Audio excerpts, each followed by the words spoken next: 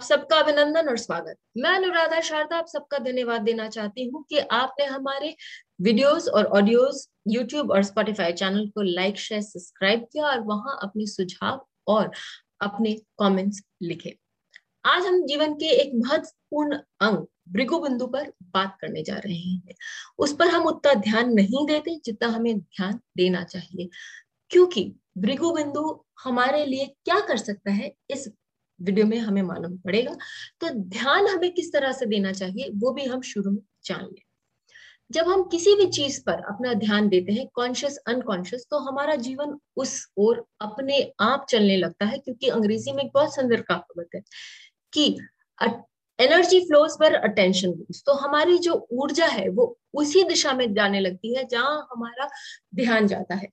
बहुत बार हम चीजों को ऊपरी ऊपरी तरफ से ध्यान देते हैं, लेकिन हमें बाद में मालूम पड़ता है कि वो कार्य या वो घटना हमारे जीवन में घटित हुई है, क्योंकि हमारा कहीं ना कहीं उस पर जाने अनजाने में ध्यान था।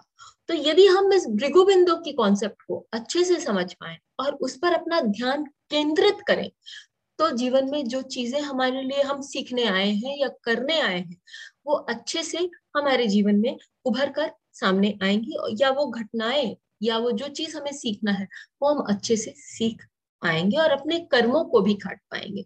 ऐसा मैंने क्यों कहा, अब आगे।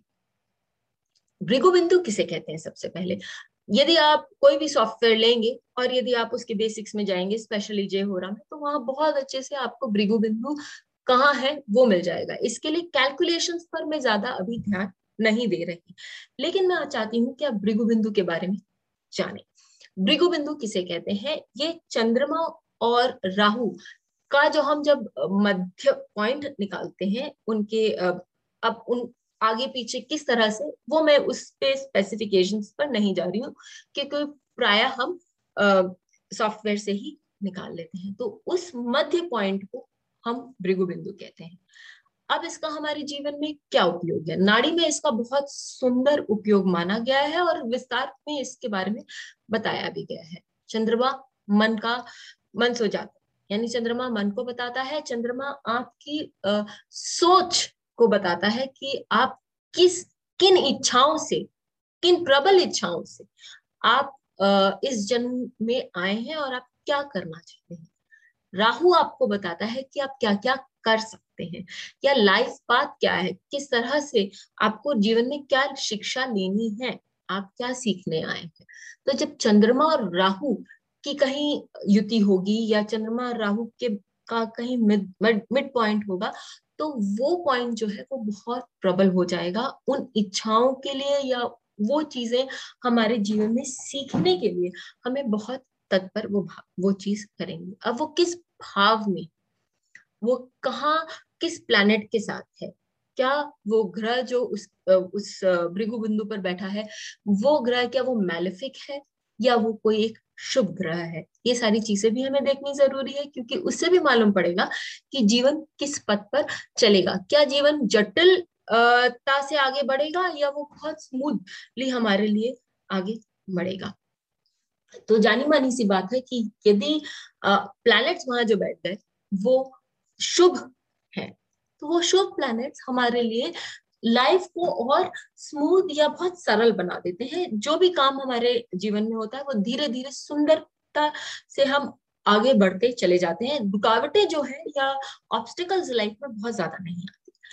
तो इसी के लिए यदि गुरु वहां बैठ गए, गुरु का एक बहुत सुंदर महत्व है जो मैंने योगा के अपने जो वीडियोस हैं, दिन के जो योग होते हैं, जिस योग चार्ट वाले योग नहीं, लेकिन जो हमारे नैतिक योग होते हैं या 27 योग होते हैं, उसके बारे में मैंने बताया है कि गुरु उससे रिलेटेड है। गुरु आपके लिए आशीर्वाद की तरह काम करते हैं। गुरु यदि माना जाता है, यदि गुरु लग्न पर बैठ गए तो आपके कुंडली के बहुत सारे जो अपवाद है उसको मिटाने में सक्षम है। उसी प्रकार यदि भृगु बिंदु पर भी यदि गुरु बैठ गए तो आपकी जो इच्छाएं हैं वो आसानी से पूरी हो सकती हैं। आप उसको अच्छे से आगे ले जा सकते हैं अपने जीवन को, और स्मूथली गुरु आपको वो प्रोटेक्शन देंगे, आपको वो सुरक्षा देंगे। भगवान की ब्लेसिंग्स बोले या अपने बड़ों की, अपने गुरुजनों की ब्लेसिंग्स बोले, वो हमेशा आपके साथ रहेगी। यही यदि शुक्र भी बैठ जाए तो आपका दिमाग जो है वो विलासिता की तरफ भी जा सकता है, लेकिन वो आपको देने लेने में या आपको परिवार वालों के लिए, एडुकेशन के लिए आपको सहायक के रूप में आपको सिद्ध हो सकता है। आपके पार्टनर्स रहें या आपके दोस्त संबंधी रहें, परिवार वाले रहें, वो आपको सहायता देकर आपको आगे बढ़ा सकते हैं। बुद्ध रहे तो आपके सहपाठी, आपके दोस्त या आपके जो भाई बहन, छोटे भाई बहन है, वो आपको एनकरेज करके, आपको मदद करके आपकी जीवन में वो महत्वपूर्ण अंग बन सकते हैं और आपको आगे बढ़ने में वो मदद कर सकते हैं। यदि मंगल रहे भृगु बिंदु पर, तो मंगल पर एक बात जरूर मैं बोलना चाहूंगी कि मंगल स्वयं ऊर्जा का प्रतीक है। और यहाँ हम बात कर रहे हैं अटेंशन की, जिसके कारण हमारी ऊर्जा उधर जाती है। मंगल यदि वहां बैठे तो मंगल दो तरह से काम कर सकते हैं, आपको चोर भी बना सकते हैं और आपको सेनानी भी बना सकते हैं। बहुत जरूरी है कि हम सोचें कि हम किस डायरेक्शन में अपनी ऊर्जा को यूज कर रहे हैं, उसका सदुपयोग कर रहे हैं कि दुरुपयोग कर रहे हैं। षष्ठम भाव में यदि मंगल हमारे बैठ जाते हैं तो क्या हम दिन भर किसी के साथ लड़ाई कर रहे हैं या हम इस फुर्ती से काम कर रहे हैं कि लोग हमारे ऊपर उंगली भी ना उठा सके। दोनों चीज मंगल ही उसके कारक है, लेकिन हम क्या कर रहे हैं ये हमें देखना जरूरी हो जाता है। यदि शनि आपके भृगु बिंदु पे बैठे हैं और वो आपके लिए कारक ग्रह है, तो वो आपको मेहनत करवाएंगे, कहेंगे कि हाँ आपकी लिमिटेशंस हैं, आप इस सीमा परिसीमा को लांघ नहीं सकते। इसका मतलब यह है कि पहले ये कर्मों को खत्म करें, आपके भाग में जो आप कर्म लिखा कर लाए हैं एक एक पर्टिकुलर रीजन का, वो खत्म करें और फिर आगे बढ़े। इससे आपके संचित में से कुछ तो क्षय होगा और आप अध्यात्म की ओर आगे बढ़ेंगे। शनि उतने भी बुरे नहीं है जितना कि हम उनसे डरते हैं। तो ये थी वो विश्लेषण जहां हम बताते हैं कि भृगु बिंदु पर यदि कोई ग्रह बैठे हो तो वो क्या फल दे सकते हैं। साथ ये भी जाने कि यदि भृगु बिंदु से त्रिकोण में कोई ग्रह बैठे हो तो वो भी बहुत कुछ बता सकते हैं, स्पेशली जुपिटर। लेकिन ये हम एक और त्रिकोण में और ट्रांजिट के बारे में, क्योंकि भृगु बिंदु के साथ जब ट्रांजिट होता है तो भी वो बहुत सुंदर फल देता है, ये हम एक और वीडियो में कवर करेंगे और उसको भी आपको विस्तार में बताएंगे कि ट्रांजिट में ये क्या क्या फल देने के लिए सक्षम है। अब हम चलते हैं, देखते हैं कि भृगु बिंदु भिन्न भिन्न भावों में हो तो वो क्या रिजल्ट्स दिखा सकते हैं। यदि आपका भृगु बिंदु लग्न पर है तो आप बलशाली होंगे, आप चाहेंगे कि आप अपने ऊपर जितनी मेहनत कर सके उतना करें और आपका मन करेगा कि आप जीवन में अग्रसर हो, आप अपने जीवन में अपने आप को सिद्ध करने में बहुत समय लगा सकते हैं और एक लेवल तक आप अपने आप को सिद्ध भी कर सकते हैं। इनफैक्ट आप यदि अपनी ऊर्जाओं का सही इस्तेमाल करें तो आप बहुत दूर तक अपनी ख्याति भी प्राप्त कर सकते हैं। आप बलशाली हो सकते हैं और आप में ऊर्जा की कोई कमी नहीं होगी। सोच को आपको अपनी सही बनाकर रखनी पड़ेगी।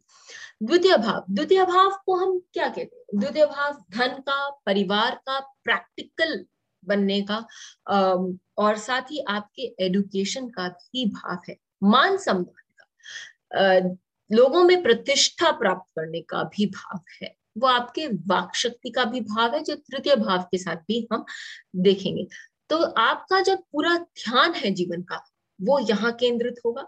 यदि हम इस बात को जान ले कि हाँ हमारा भृगु बिंदु दूसरे भाव में है, हमारे सेकंड हाउस में है, तो हम सोच सकते हैं या डिसाइड कर सकते हैं कि हाँ मुझे परिवार के लिए धन कमाना है या मुझे अपने एडुकेशन पर अपनी एनर्जी भी लगानी है। वो किस समय होगा वो भी हम एक और वीडियो में डिस्कस करेंगे। तो जब हम ये बात सोचते हैं, हम अपना पूरे अवेयरनेस के साथ अपना ध्यान वहां लगाते हैं, हम अपने जीवन में अग्रसर बहुत तेजी से। फिर जो द्वितीय भाव है वो ये आपकी एडुकेशन का भी भाव है। तो आप कितना पढ़ना चाहते हैं, आपकी पढ़ाई में रोड़े आएंगे क्या? आप तो शनि या मंगल उसको देख रहे हैं, क्या आपकी पढ़ाई बहुत स्मूथली हो जाएगी? गुरु, शुक्र या बुध उस पर अपनी नजर लगाए हुए, नजर बैठा कर रखे हुए हैं या उस पर ही, उस भृगु बिंदु के साथ ही जुड़े हुए हैं, कंजंक्शन में है, इससे आप बहुत सहायता मिलेगी। जब हम तृतीय भाव की बात करते हैं तो हम ये भूल नहीं सकते कि तृतीय भाव आपके दशम भाव से षष्टम भाव में आते हैं। यानी कि हो सकता है कि आपके कर्म क्षेत्र में कहीं कोई बाधाएं आए, या आपको कर्म क्षेत्र को काम करने के लिए एक्स्ट्रा मेहनत लगे। इसके लिए इसे पराक्रम का भी भाव कहा जाता है। यदि यहाँ पर मैलेफिक्स हो, पापी ग्रह आपको वो ताकत देते हैं, क्षमता देते हैं कि आप इन बाधाओं को एकदम अपने लाइफ की स्टेपिंग स्टोन्स यानी उन्नति करने वाली सीढ़ी समझकर दन दनादन दन करके चढ़ते हुए आगे बढ़ जाए। और वो आपको भृगुबिंदु भी ये साहस देगा कि हाँ, आपको आगे बढ़ना है, आपको उत्साहित करेगा उस तरफ आगे बढ़ने के लिए। तो तृतीय भाव आपको लिखने का, पढ़ने का, आपको एजेंसी, यदि किसी का बिजनेस है और वो हमेशा सोचता है कि मुझे एजेंसी का काम लेना है, यदि भृगुबिंदु उसका वहां है तो वो उस एजेंसी की ओर अपने आप आगे बढ़ता चला जाएगा। तृतीय भाव आपके छोटे भाई बहनों का भाव है, आपके पराक्रम का भाव है, तो वो आपकी सहायता कर सकते हैं, या आप स्वयं अपने खुद के सहायक भी बन सकते हैं जीवन में उन्नति करने के लिए, आगे बढ़ने के लिए। फिर हम चतुर्थ भाव पर आते हैं। चतुर्थ भाव किस को हम क्या कह सकते हैं? चतुर्थ भाव आपके परिवार का भाव है, आपके सिक्योरिटी का भाव है कि किस तरह से आप अपने घर को, घर का, माता का, अपने जो भावुक और संवेदनशीलता आदि इन सब भावनाओं का भाव है। चतुर्थ भाव बड़ों का भाव है, जिन केयर, लव, अफेक्शन उनकी जरूरत है, उन लोगों का भाव है। तो यदि चतुर्थ भाव में आपका भृगु बिंदु है तो आप इन सब के बारे में सोचेंगे, सबके लिए काम करेंगे। चतुर्थ भाव पढ़ाई का भी भाव है, क्योंकि हम जब पढ़ाई के बारे में बात करते हैं तो हम देखते हैं कि किसी का चतुर्थ भाव भी तो अच्छा है कि नहीं है। और चतुर्थ भाव आपको लोगों से जोड़ता है, आपको मासेस से जोड़ता है।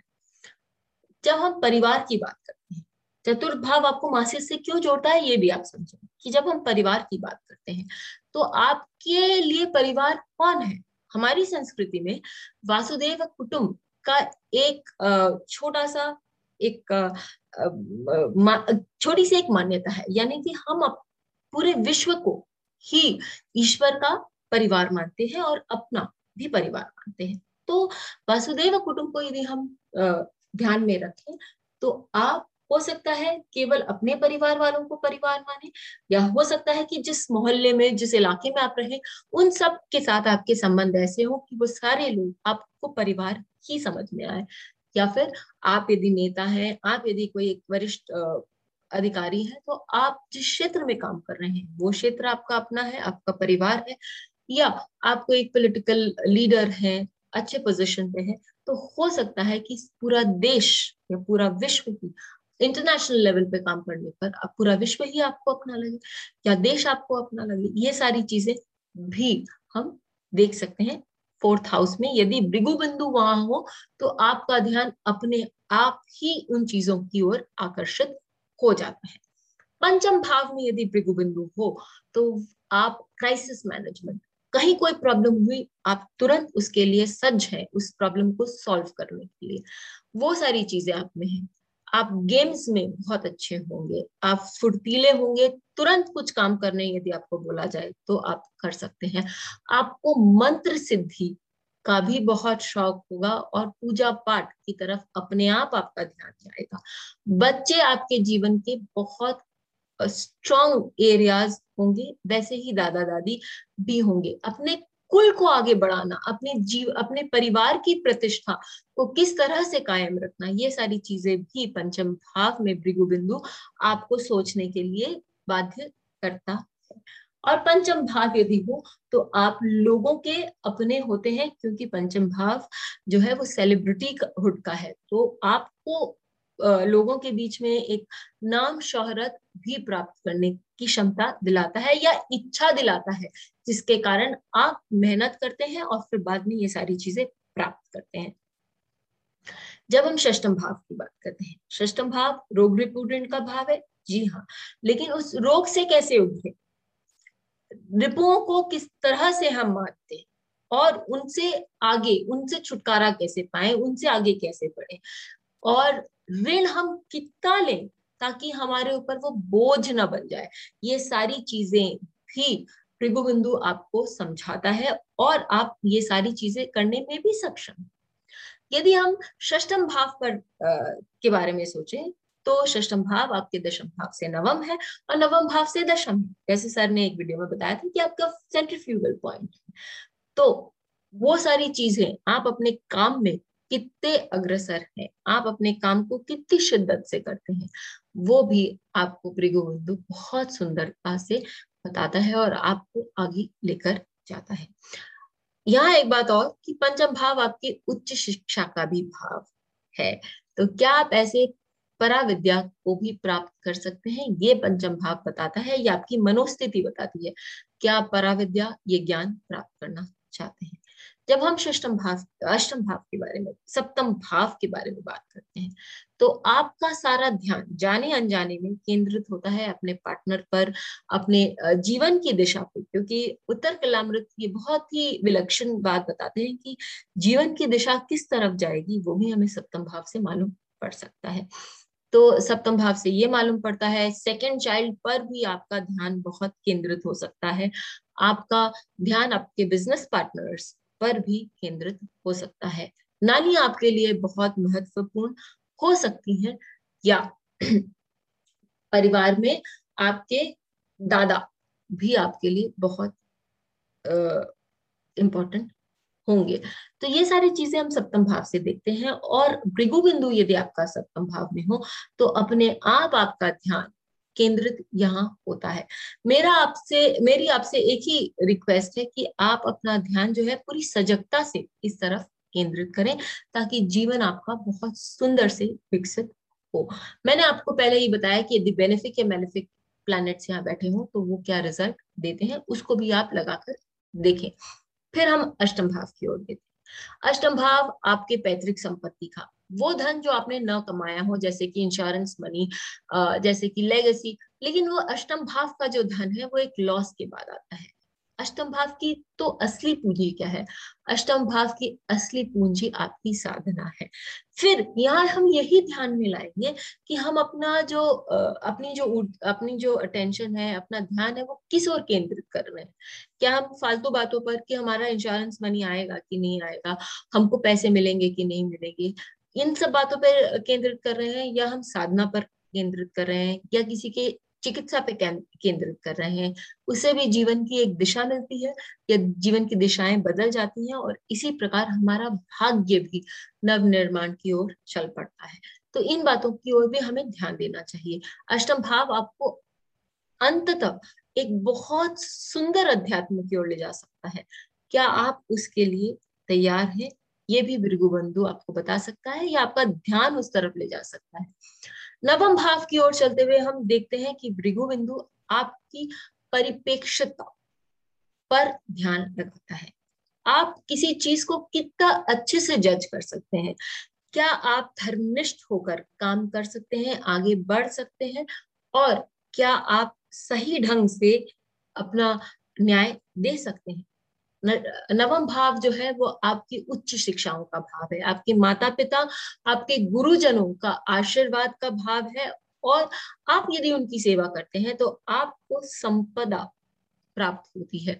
संपन्नता नामक संपदा प्राप्त होती है। संपन्नता आपके धन की पूंजी से भी बड़ी है, क्योंकि संपदा के अंतर्गत आपको सारी चीजें, धन दौलत, पुत्र, खुशी, सारी चीजें आपके जीवन में बहुत सुंदरता से आती है। तो आप इस पर यदि ध्यान लगाएं, अपने बड़ों की सेवा पर, अपने गुरुजनों की सेवा पर, अपने धार्मिक कार्यों पर, और अपने पूजा स्थलों पर जाने आने की बात करें, तो वो सारी चीजें आपके लिए एक ब्लेसिंग के रूप में, आपके लिए एक बड़ों की आशीर्वाद के रूप में सामने आती है, और आपका जीवन बहुत सुखमय और मंगलमय होता है। दशम भाव, दशम भाव हमारे कर्मों का भाव है। दशम भाव वो भाव है जो हमारे संपूर्ण कर्म, खाली हमारे करियर के बारे में नहीं बताते। तो आप देखेंगे कि जो लोग बहुत ज्यादा करियर ओरिएंटेड और हमेशा सोचते हैं कि मुझे क्या करना चाहिए, ऐसा करना चाहिए कि नहीं, वो हमेशा 24/7 काम में ही लगे रहते हैं, उनका दशम भाव बहुत ही स्ट्रांग होगा और भृगु बिंदु कहीं ना कहीं दशमेश या दशम भाव से जुड़ा हुआ होगा। ये आपको बहुत अच्छे से बताएगा कि आपका पूरा जो अटेंशन है उसी तरफ जा रहा है। दशम भाव आपके लिए आपके चतुर्थ भाव से भी सप्तम भाव है, यानी कि वो बताता है कि आपका कर्तव्य, सप्तम भाव आपके कर्तव्य का भी भाव है, आपके परिवार वालों के लिए भी आपका कुछ कर्तव्य है, तो उसको भी आप बैलेंस करना सीखें। और भृगु बिंदु में यदि दशम भाव पर आपके लिए बेनिफिक प्लैनेट्स हैं, सूर्य बैठे हुए हैं, तो वो सारी चीजें आपको एक नाम और शोहरत दिलाती हैं, आपको एक मुकाम तक पहुंचाती हैं। यही यदि आपके लिए यहाँ अशुभ ग्रह बैठे हुए हैं या अकारक ग्रह बैठे हुए हैं, तो आपको मेहनत करवाएंगे, चप्पल घिसाई करवाएंगे और उसके बाद ही आपको एक मुकाम प्राप्त होगा। लेकिन मुकाम प्राप्त करना आपके लिए कोई कोई नामुमकिन बात नहीं है। फिर हम एकादश भाव की ओर जाते हैं। एकादश भाव हमारी इच्छा पूर्ति का भाव है। यदि भृगु बिंदु वहां बैठ गया तो आप का हमेशा ध्यान यही रहेगा कि मैं किस प्रकार अपनी इस इच्छा को पूर्ण करूं। और इच्छाएं रक्त बीज होती हैं, यदि एक पूरी होती है तो और बहुत सारे रक्त बीज जिस तरह जन्म जाते हैं, उसी प्रकार बहुत सारी इच्छाएं हो जाती हैं और आप अपनी सारी इच्छाओं की पूर्ति के लिए ही लगे रहते हैं। यदि आपने कभी एक घोड़े की इच्छा करी और आपको 3 पांव वाला घोड़ा मिला, तो ये ऊपर वाले की गलती नहीं है, क्योंकि आपने स्पेसिफाई नहीं किया था कि आपको किस तरह का घोड़ा चाहिए। तो यदि किसी का भृगु बिंदु एकादश भाव में हो, तो उनको बहुत सोच समझ कर इच्छाओं को डेवलप करना चाहिए या उनकी अभिव्यक्ति करनी चाहिए, क्योंकि वो इच्छा आपके जीवन में किस तरह से आएगी और क्या रंग ला सकती है आपको भी नहीं मालूम। तो सोच समझ कर ही इच्छाओं को अपने जीवन में स्थान दीजिए। एकादश भाव जो है वो आपके बच्चों का, आपके पत्नी का बड़े ऑर्गेनाइजेशन के साथ जुड़ने की इच्छा जो होती है, वो भी एकादश भाव के भृगु बिंदु बताता है और आप उसकी ओर काम भी करते हैं और उनके साथ जुड़ते भी हैं। आपकी इच्छा ये भी रहती है कि मेरे पास हमेशा एक कंटिन्यूस सप्लाई हो पैसे की, और उसके लिए भी आप जिद्दोजहद करते हैं, मेहनत करते हैं, जो कि आपकी, ताकि आपकी इच्छाएं जो है वो पूर्ण हो और आपका जो गंतव्य रहता है कि मैं फाइनेंशियली इंडिपेंडेंट रहूं, वो भी पूरा होता है। द्वादश भाव बहुत सुंदर भाव इसके लिए, क्योंकि वो आपको रिसर्च की ओर लेके जाता है। वो बताता है कि आप किन किन चीजों के लिए केपेबल है। वो बताता है कि आप सेल्फलेस सर्विस कर सकते हैं, आप एक हीलर बन सकते हैं, क्योंकि दूसरों को की मदद कर सकते हैं हीलिंग के लिए। यदि आप द्वादश भाव में आपका भृगु बिंदु रहा, तो आप चैरिटी की ओर आपका ध्यान रहेगा या आपका ध्यान मेडिटेशन आदि की तरफ भी जाएगा, क्योंकि आप चाहते हैं कि आपका जो मन है वो या चित्त है वो ऊपर वाले के साथ एकाग्र हो। ये सारी चीजें हम भृगु बिंदु से देख सकते हैं और जीवन का जो प्रवाह है वो इसी तरफ जाने अनजाने में जाने लगता है। इसी के लिए भृगु बिंदु हमारे लिए बहुत इंपॉर्टेंट है। अब हम इस भृगु बिंदु को, जो कि हमारे सोचने का एक ढंग है और साथ ही हमारे लिए जीवन में इन सारी चीजों का साक्षात्कार कैसे होता है, ये भी देख लें कुछ उदाहरणों के जरिए से।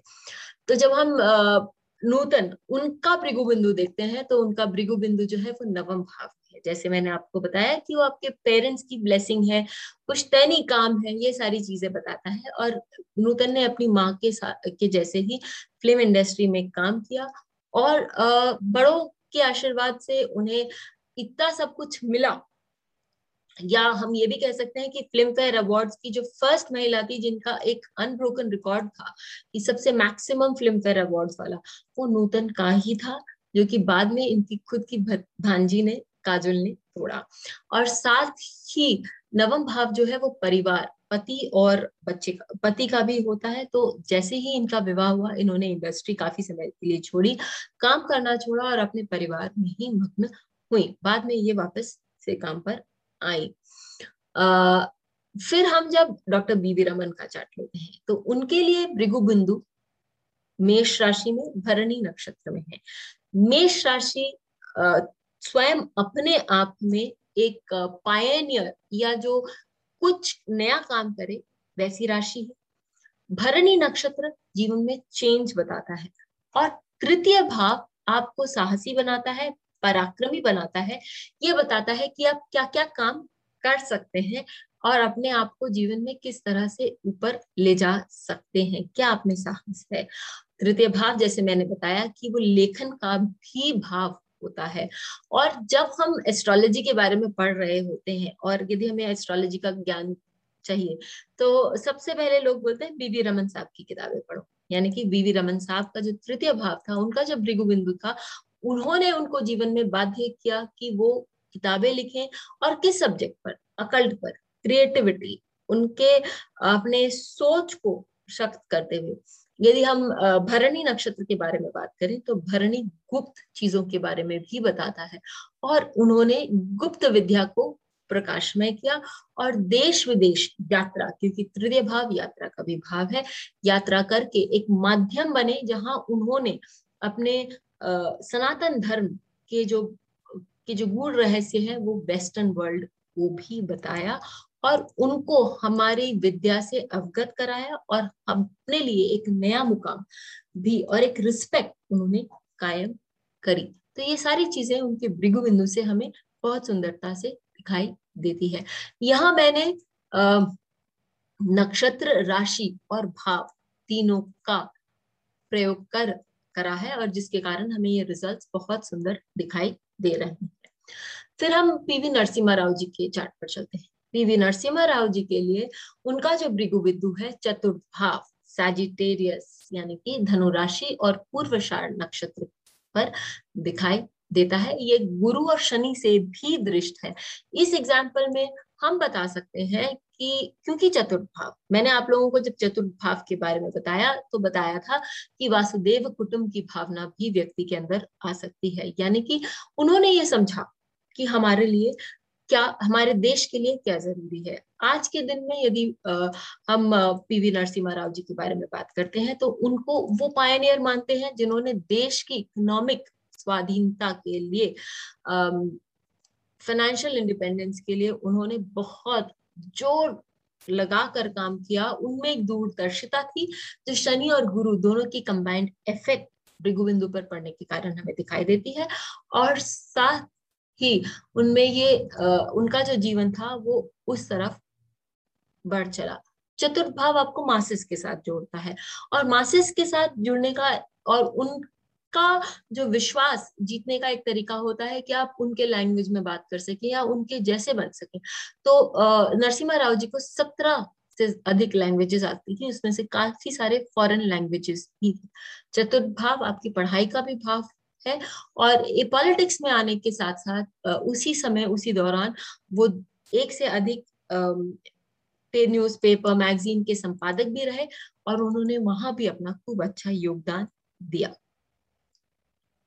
फिर हम मारी क्यूरी के चार्ट की ओर चलते हैं। कई बार मैंने ये भी सोचा कि मारी क्यूरी इतनी इंडिपेंडेंट उस जमाने में जहां जब लड़कियों को पोलैंड में यूनिवर्सिटी जाना अलाउड था, उन्होंने फ्रांस जाके अपनी पढ़ाई पूरी करी और जीवन में बहुत सारे अप्स एंड डाउन्स देखे, लेकिन कभी भी उन्होंने अपने अस्तित्व को कम नहीं महसूस होने दिया या वो उन्होंने हमेशा आगे बढ़ के अपने आप को स्थापित करना समझा अगेंस्ट ऑल ऑड्स, चाहे कोई भी कुछ भी बोले। इसका कारण ये है कि ज्येष्ठ नक्षत्र में लग्न पर वृश्चिक राशि में उनका जो है वो भृगु बिंदु है। वृश्चिक राशि ऐसे भी कहा जाता है कि बहुत गहराई वाली राशि होती है और ज्येष्ठ नक्षत्र आपको प्रूव करने के लिए बाध्य करता है कि हाँ मैं ये काम कर सकता हूँ या कर सकती हूँ, मुझे इस काम से लेश मात्र भय नहीं आता।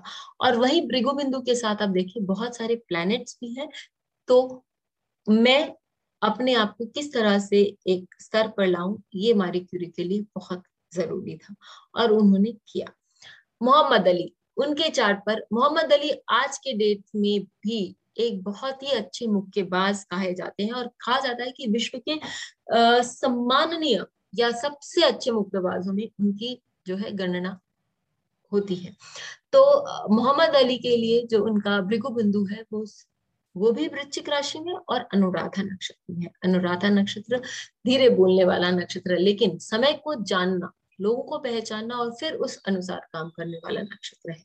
यदि हम पंचम भाव पर ध्यान दें तो पंचम भाव बताता है कि आप क्राइसिस मैनेजर भी बहुत अच्छे होते हैं, आप बहुत तेजी से फुर्ती से सारा काम करते हैं और आप एक बहुत अच्छे खिलाड़ी बनना चाहते हैं, क्योंकि हम भृगु बिंदु के बारे में बात कर रहे हैं और आप उस तरफ अपनी ऊर्जा लगाते हैं। फिर देखिए ये गुरु से भी दृष्ट है और ये बताते हैं कि पंचम भाव आपको धन संपदा नाम शोहरत की ओर लेकर जाते हैं। तो हाँ, ये सारी चीजें हमने देखा कि मोहम्मद अली के चार्ट में दिखाई देती थी। उन्होंने इसके लिए इस तरफ अपनी ऊर्जा डाली, इसके लिए उन्होंने भरसक प्रयत्न किया।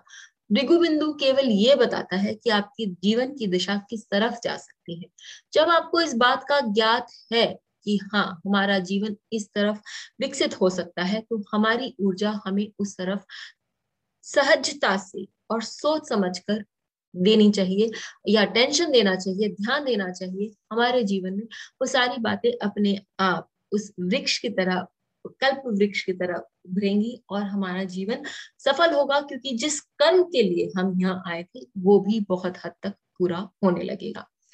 अगले वीडियो में भृगु बिंदु के हम ये बताएंगे कि यदि ट्रांजिट में भृगु बिंदु कहीं आता है, ट्रांजिट प्लैनेट्स भृगु बिंदु पर जाते हैं, या जो प्लैनेट हम ट्राइन्स में उस भृगु बिंदु को देख रहे होते हैं या डायरेक्ट अपनी दृष्टि डाल रहे होते हैं, तो वो कैसा फल देंगे।